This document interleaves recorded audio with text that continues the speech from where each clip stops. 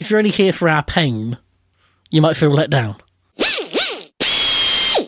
So, in some rare follow-up, then, we get to reach quite a long way back in time. I forget how far it was, but this is pre-us having built robots. This is proper, like, armchair engineering type stuff. I forgot we did that as, like, an actual named segment. Named segment. That is so long ago. Armchair engineering. Maybe we should bring that back, or maybe we shouldn't. I don't know. I mean, we can't now. We have ascended the armchair. just becomes... We are builder becomes now. Engineering, does it? I'm not sure I'm comfortable with that. One of the silly ideas that I had before I fully understood how motors worked was the idea of taking like a linear induction motor or something, like some kind of linear motor, like a railgun type thing, and just turning that into a big circle and using that as a spinner. And like having like a ring going around that for a spinner. Now, it was pointed out fairly quickly that that's just a brushless motor. I've only just realised why that's funny. What? It's literally a brushless motor, yeah. I see it what now. I've described is obviously a brushless motor, and like people do this with like hub motor weapons and stuff. So I get it, like, you know, but this was before we built things. However, it was pointed out to us on the Reddit that someone has built something that's pretty much what I had in mind. And it is this big ring that presumably they will then put lots of windings around and then have a nice big sort of like custom, like fully custom motor. So it's not like modifying a brushless motor with a weapon on the outside of it. It seems to be pretty scratch built, and I think it is fantastic and wonderful. There'll be a link to the Facebook post in the show notes, Sunny Robotics, and it's honestly like pretty much what I had in mind. I think it's glorious, and I wish to see it working. So what you're saying is they copied you? No, I'm saying that I predicted the future. Oh, that's okay then. I probably don't have anything intelligent to say or add here, but yeah, it's basically like a hollowed out brushless motor, like a brushless motor with a core that other stuff can fit into. It's an amazing design. I fully expect it to not work. Unfortunately, so do I. But I do love it, and I really love that someone's doing it. I love that that's like, it's one of those things that's like a weird idea in my head, and I love that it's plausible enough for someone to give it a go. So yeah, I'm excited to see that going. It's always nice to find out that the weird idea you had in your head was also in someone else's head. Yeah. It's like weirdly affirming when that happens. Well, the other time this sort of thing happened, I think we spoke about this before, I spent a long time sort of thinking in my head about how to do drive linkage, and having sort of like, you know, you want your motors not directly attached to the wheels and you want the motors towards the back of the robot. And I spent a bunch of time thinking about how you would do that. And I know that the result I came up with is the obvious thing, and it's what anyone would do if they thought about it. But I was pleased with myself having done it. And then I was super pleased with myself when I saw that that's exactly how Byte Force has their drive working. Like, the exact thing that I drew is what they have. And again, I understand it's an obvious thing. It's not like I came up with anything particularly exciting, but I'm just pleased that like it's not just me.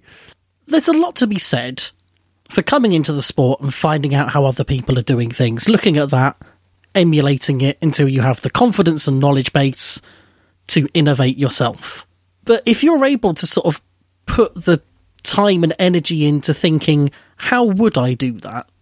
Then worst case scenario, you come up with the solution everyone else has, and that is fine. Best case scenario, you come up with something genuinely innovative. I think it's always worth going through that process. Even when you are experienced, maybe even more so when you're experienced and you know what everyone else is doing. Having those silly ideas and expressing them somewhere, I think is a really valuable thing. Yeah, and I think, you know, like, coming up with ideas from like first principles and stuff, I think is always interesting. And it's like I say, it's really affirming when you go, well, actually, I derived this from first principles, and it's nice to see that actually that is an idea that would work. Like, I don't need to build it to know that what I came up with for a drive system would work. I really hope that this ridiculous spinner thing works, because then I'd be able to say that a ridiculous idea that I came up with from first principles would work. I'm not hopeful that it will work, but I'd love it if it did. You know what? You might have to test out yourself. What's that? The grab and punch robot. Yeah. I was thinking about this the other day while I was amp building. I was trying to do a really simple rear hinge flipper that turned out not to be really simple at all. I was trying to do like a proper 4-bar linkage for it, and it was just a world of pain that I don't want to step back into for a while. I don't know where I was going with this, but yeah, I was doing that, and kind of thinking about the wackier ideas we've had. And turns out executing those ideas is probably quite tricky, but... Well, here's the thing. I hereby give people listening to this show permission to build my wacky ideas. If I voiced it on this show, the chances are I'm never going to build it. And so if you want to build a robot that can grab and then punch someone else, or something else, another robot, or a human, why not? I would love to see it. So yeah, that's fine by me. If you want to build that robot, go for it. Is this just now your new strategy for getting affirmation of your ideas? Just try and influence someone else into making it. If I can come up with an idea and then someone else puts the work into making it a reality, then I think that's a pretty good deal for me. It's efficient.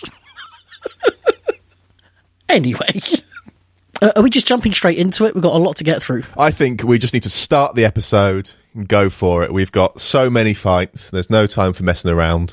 In this fixture, we have, for the first time ever, an exclusive Magnetar versus Hypothermia. Yes.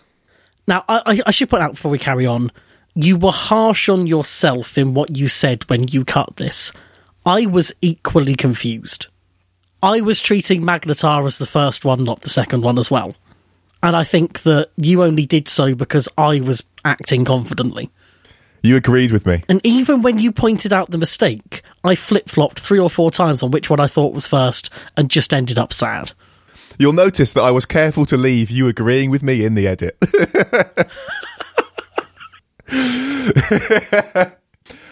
Such moments are rare and precious. Indeed. So, yeah, Magnetar is the second version of this robot. Pulsar is the one that kept blowing up. Magnetar did not blow up in the way that I meant. It had its own flaws, but Pulsar's the one that kept burning everything out. Magnetar, I think, is a much better robot than Hypothermia. Than Pulsar. Ooh, cards on the table early there. Well, the thing is, like, what's funny about this whole thing is a part of me is like, I'm not sure this is going to change as much as I thought it would, but we'll see. I don't think it is either. So last time, do you remember what we gave? No, and I guess you've...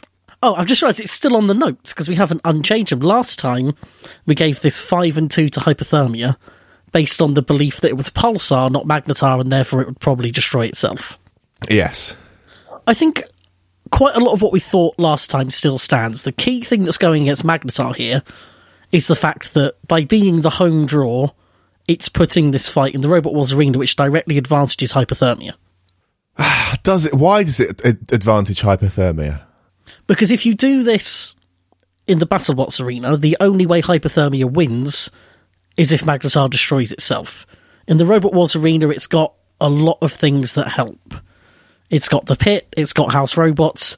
The floor flipper is honestly quite a big thing because Magnetar, during all of its appearances, seemed to be limited to self-righting once. As soon as that self-writer opened, it never shut again. Yeah. So it wouldn't take a lot for even the floor flipper to be its undoing.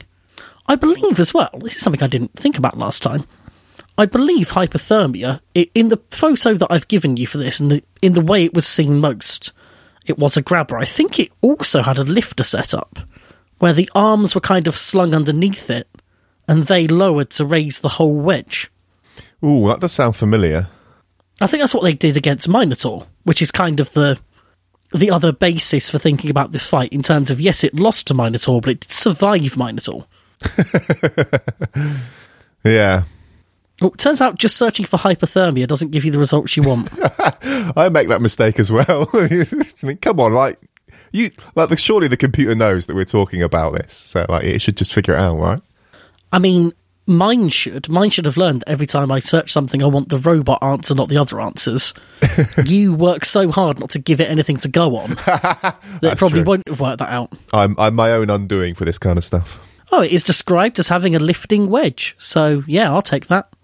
Yeah. So I think for me, Hypothermia goes in with the lifter setup and still has the advantage here. Whether it's 5 and 2, I'll let you decide, but it has the advantage here. I don't think it's quite 5 and 2.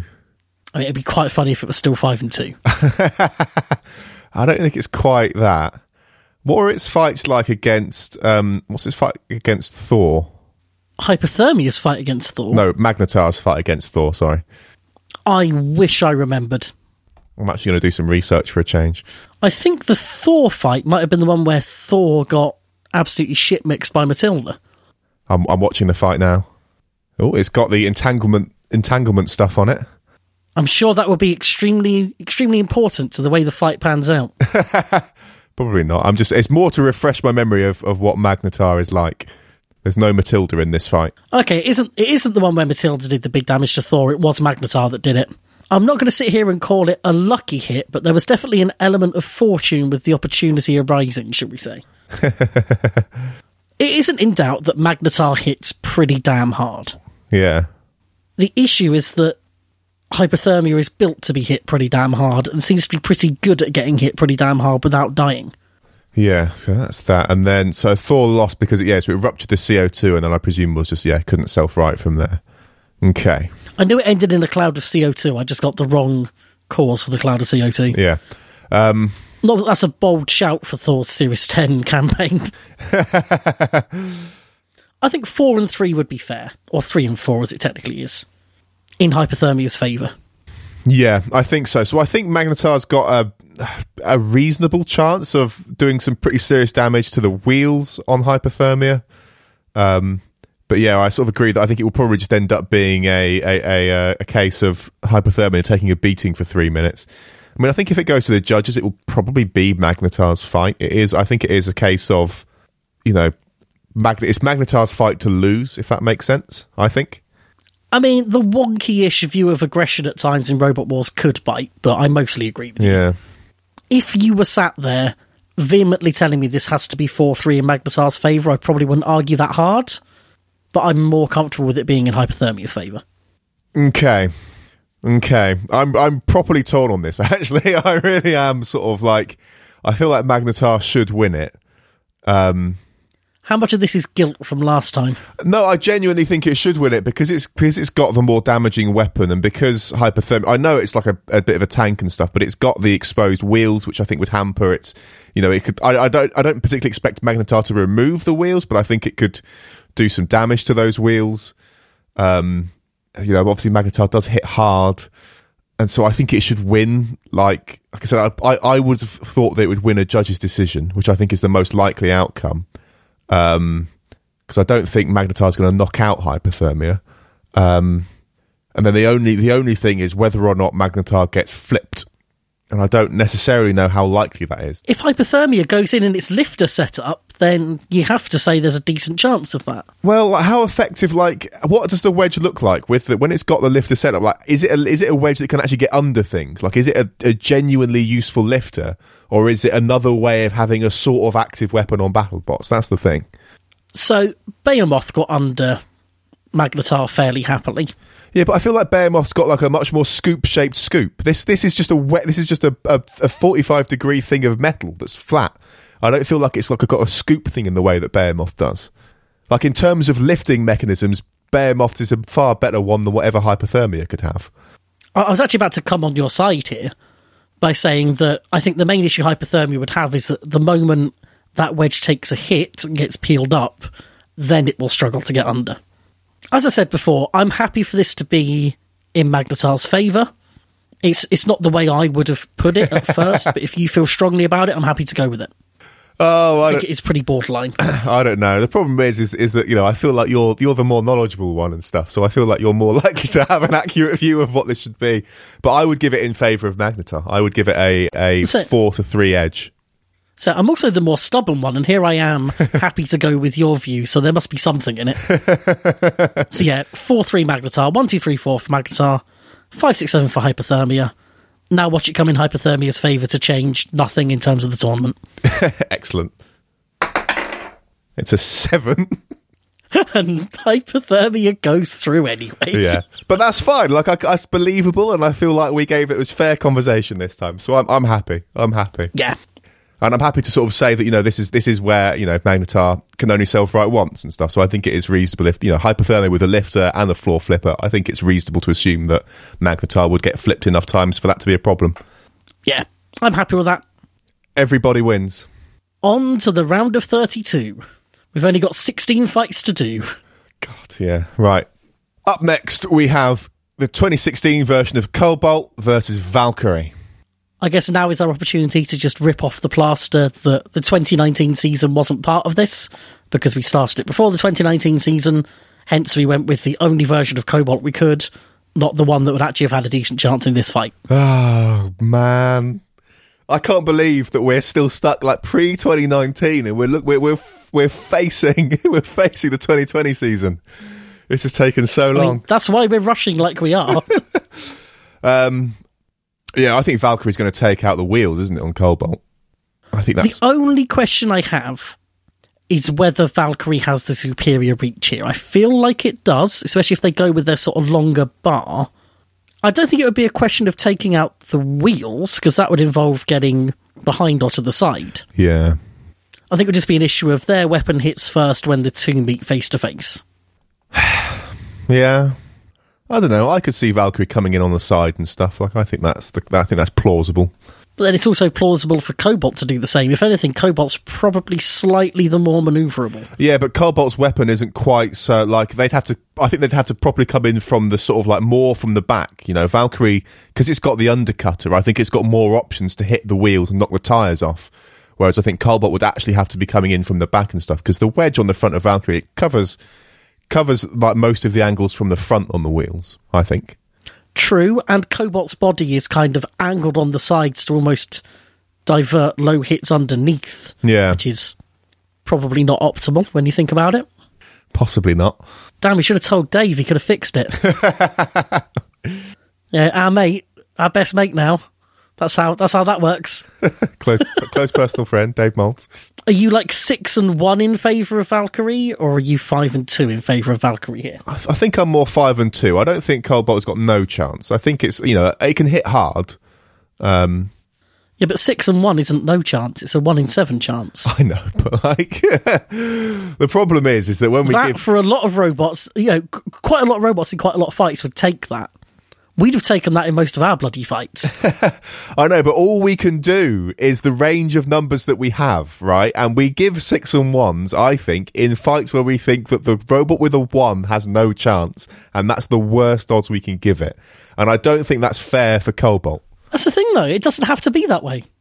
It doesn't have to mean that we think it has no chance. It could mean we think it's got a roughly 1 in 7 or lower chance. The whole of this tournament so far, we've only done that for robots that are entirely, like, fights that are really one-sided. And I don't think this is really one-sided. I hear what you're saying. I get it. But I think that would be unfair to Cobalt. I mean, I disagree. I disagree on what the basic process is here. And I could pull rank as the creator, but I won't do that. Are you seriously telling me that before this moment, we've always sort of been like, well, it's still like good odds for or like reasonable odds for 6-1? Like we've always given that extreme an odds for really one-sided fights. It's the situations when you've got like Tombstone versus some rubbish robot that doesn't spring to mind at the moment. Jellyfish. I was going to interrupt you with Frostbite for a second there, so that's only fair. I couldn't help myself. The problem is 5-2 feels generous. You really think that Cobalt is that sort of unlikely to win? That's almost a 1 in 3 chance.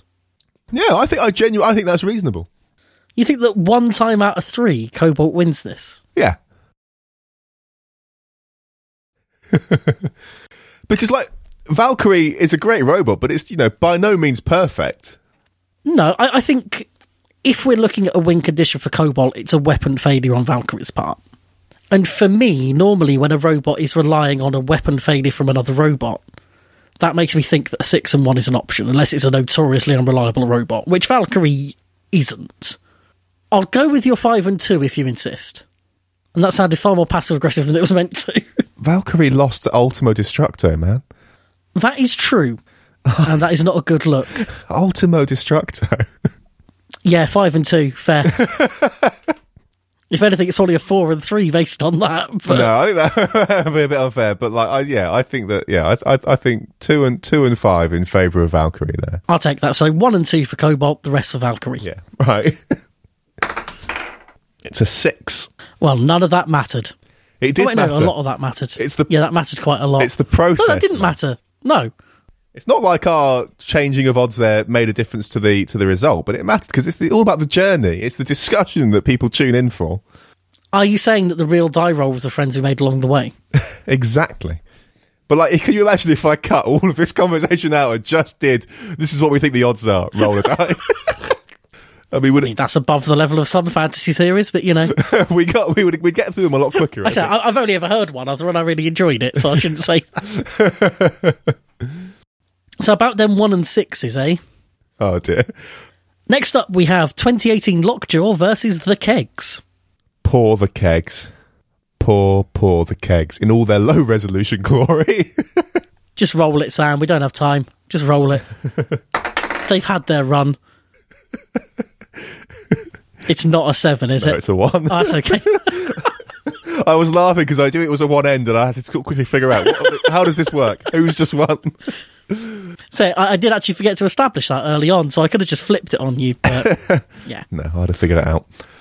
Lockjaw wins. We'll talk about Lockjaw in its next fight. Up next, we have the Ringmaster versus Apollo, bracket Series 9. We said Series 9, I'm not sure it really matters that much, and also I seem to have the notes from Series 10 rather than Series 9, so go me, I guess. We basically combined the versions realistically, didn't we? Yeah, that's fine. I mean, the notes even say we picked Series 10, and yet the intro says Series 9, so... Yes, that's fine. Right, both of them. All the same. I've just been heavily distracted by the fact that my waveform looks like lots of little fish. I'm struggling to move past it. Most waveforms look like that. Well, burst my bubble, why don't you? That's what I'm here to do. I think this is quite a clear-cut one. I'm going to give you an opportunity to tell me otherwise. I think Apollo's going to win. I want the Ringmaster to do well, but I think, these ring spinners, I think a couple of flips, and I think it would probably... The weapon would break, I assume. I can't remember how reliable the Ringmaster is. It's tricky to say, because its defeat against Bite Force, the weapon did get wrecked by Bite Force. And yes, it was early Bite Force, but it was still good then. It took a masterclass from Chomp to stop it, so... Here's what I think, right? I think it's 1 and 6, but I think that the Ringmaster deserves a little bit of conversation. That's the thing. Okay, so yeah, well, I mean, we can talk about why it's a 1 and 6, which is that Apollo has done a decent job of deflecting horizontal spinners, and this is a horizontal spinner. The end. Yeah, pretty much, and that's what it is, horizontal spinner, and it's a potentially finicky one at that, so... Finicky, pernickety, they're both words. I'm wondering if I should be, factoring the Omnidrive into this at all for the Ringmaster. I don't know if that really helps it any, or if Apollo is just going to stay faced up anyway. Yeah, I don't think it's going to matter a great deal. I think if the Ringmaster's sort of, sliding around, then Apollo just almost has to sit in its one spot and just keep facing it, and it'll be fine, so... It's a horizontal spinner against a fairly well-armoured wedge. It's a story as old as time. Back in the days of cavemen, they had this problem as well. 1 and 6. There's a reason all the horizontal spinner dinosaurs went extinct. Big wedge fell from the sky. It was a 5. Oh, the images I could put together to go with that. It was a 5, so Apollo wins, yes? Yes. Awesome. We are making great time today. Part of me does feel bad for skipping through these, but there are some tough ones coming up, Yeah, we've got stuff to do. In fact, I think this is maybe one of... No, maybe this is one of them. Next up, we've got Red Devil versus Big Nipper. I know that I say this every time we talk about Red Devil. I really like Red Devil. It looks